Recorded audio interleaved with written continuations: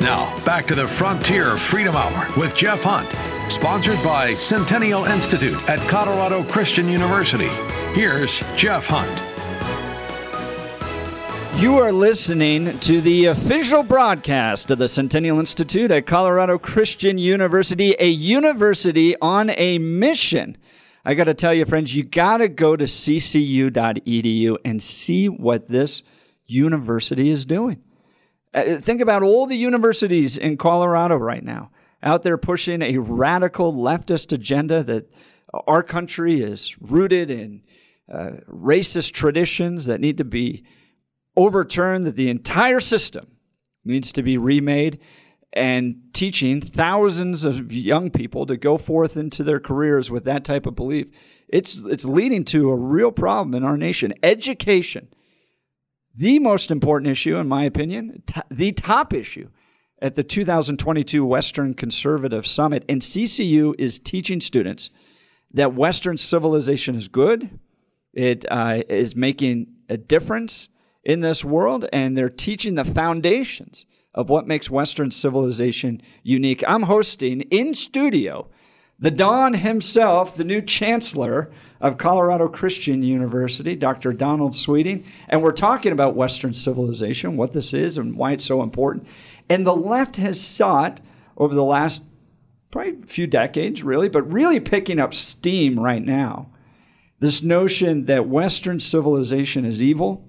It has led to tremendous problems and suffering and class differences, and it needs to be overturned. We saw it in the kind of New York Times 1619 Project, that even kind of traditional academics said that this went way too far and was not academically honest. And so we're dealing with a real situation in our society right now that looks at our roots and our foundations and says all of it is problematic. It needs to be totally dispelled with, and we need to bring in a whole new worldview that's honestly based upon a kind of a Marxist worldview of equity, not equality. But Dr. Sweeting, tell me a little bit why you think we're facing these challenges in our culture right now. Well, first of all, let me remind you that universities are rated and ranked on all kinds of things, Jeff.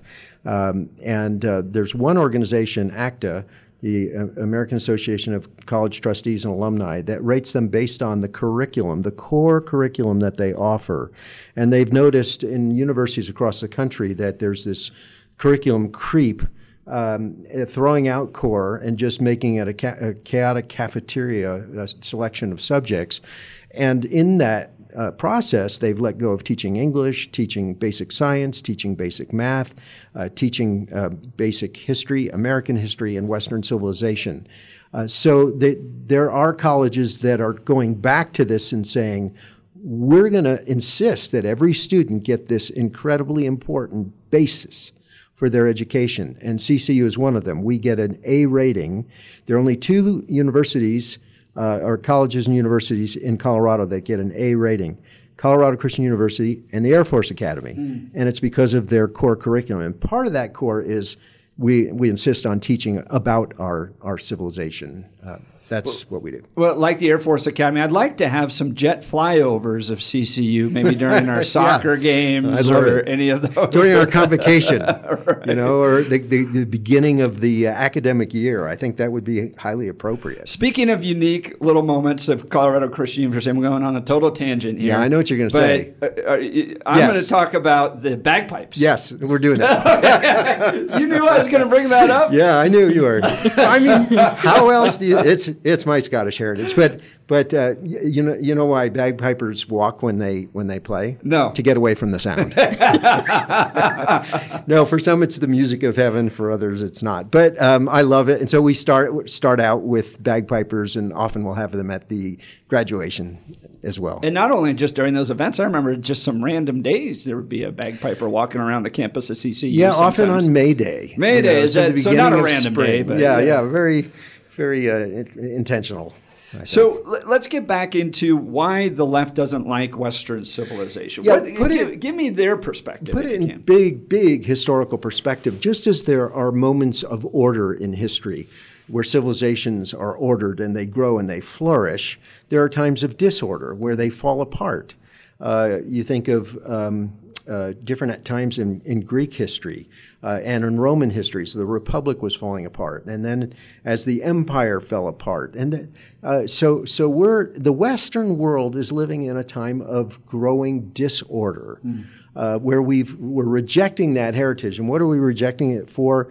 Well, for increased secularization, nihilism.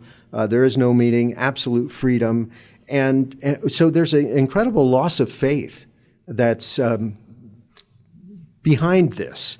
And with the promotion of new faiths that aren't enough to sustain our civilization. You know, if you're a nihilist, you believe in nothing. And so I've heard it said that, these days so many college students are told that you should despise your past because it's terribly oppressive. You should deplore your present because you're a victim, and you should despair of your future because we're all going to fry in global warming. And that's the faith you end up with, you graduate with, and there's no hope.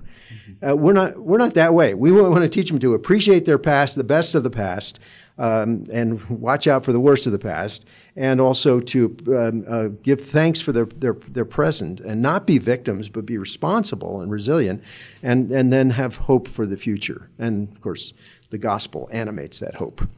And there's a notion of, I believe it was C.S. Lewis that called it chronological snobbery, that just moves through universities right now, that somehow we are at the peak of human understanding when we can't even say what a woman is, but somehow we're at the peak of human understanding. And going back to your notion of disorder, I think the kind of genderless movement right now, where you have 60 plus genders and a complete lack of understanding. And then these kids that are getting surgeries done on their bodies, mutilating perfectly healthy bodies based upon this disordered understanding, that they're going to get to 30 years old, 40 years old, and I sure hope they can sue into the ground the doctors that did this to them.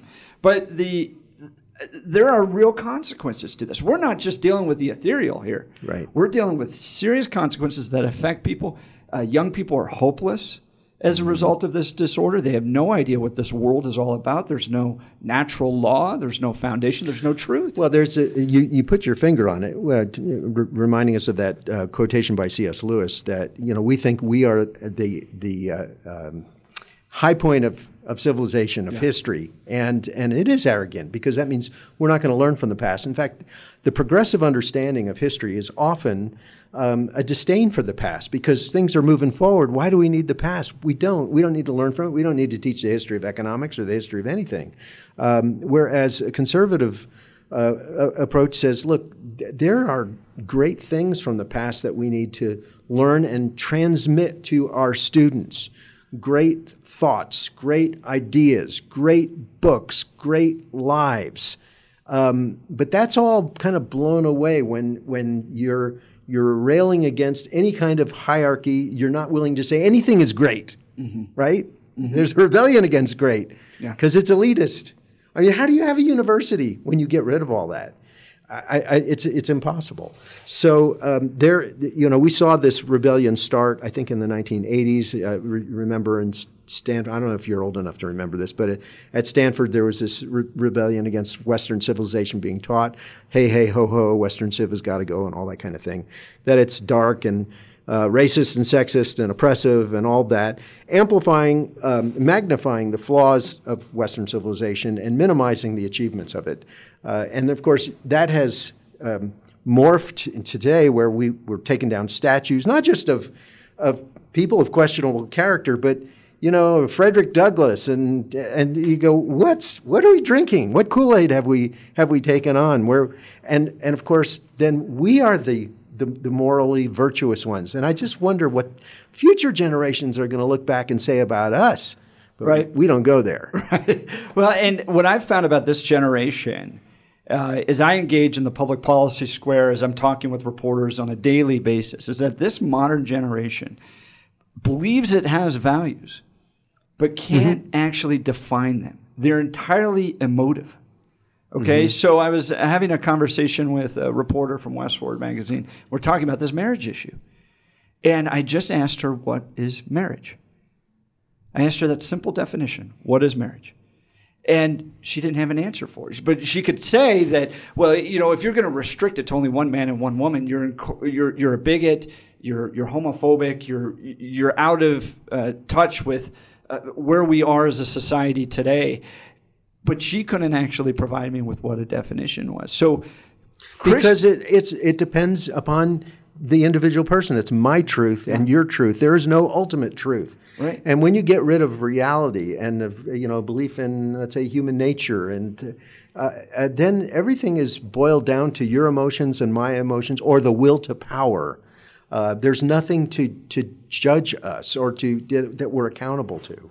And you reject 2,000 plus years of engagement on these issues. The one thing that's kind of unique about the Christian worldview is that we faced thousands of years of criticism, of pressing, of pulling, of pushing and prodding to figure this thing out. But individual emotive-based reasoning, which isn't even reasoning, it's just purely passions, right? It's just passion. It often rejects reason. It rejects reason, and the minute you press them, it falls apart like a house of cards, and they get upset, and that's where our modern quote-unquote educated elites are these days, and they're writing laws for our nation.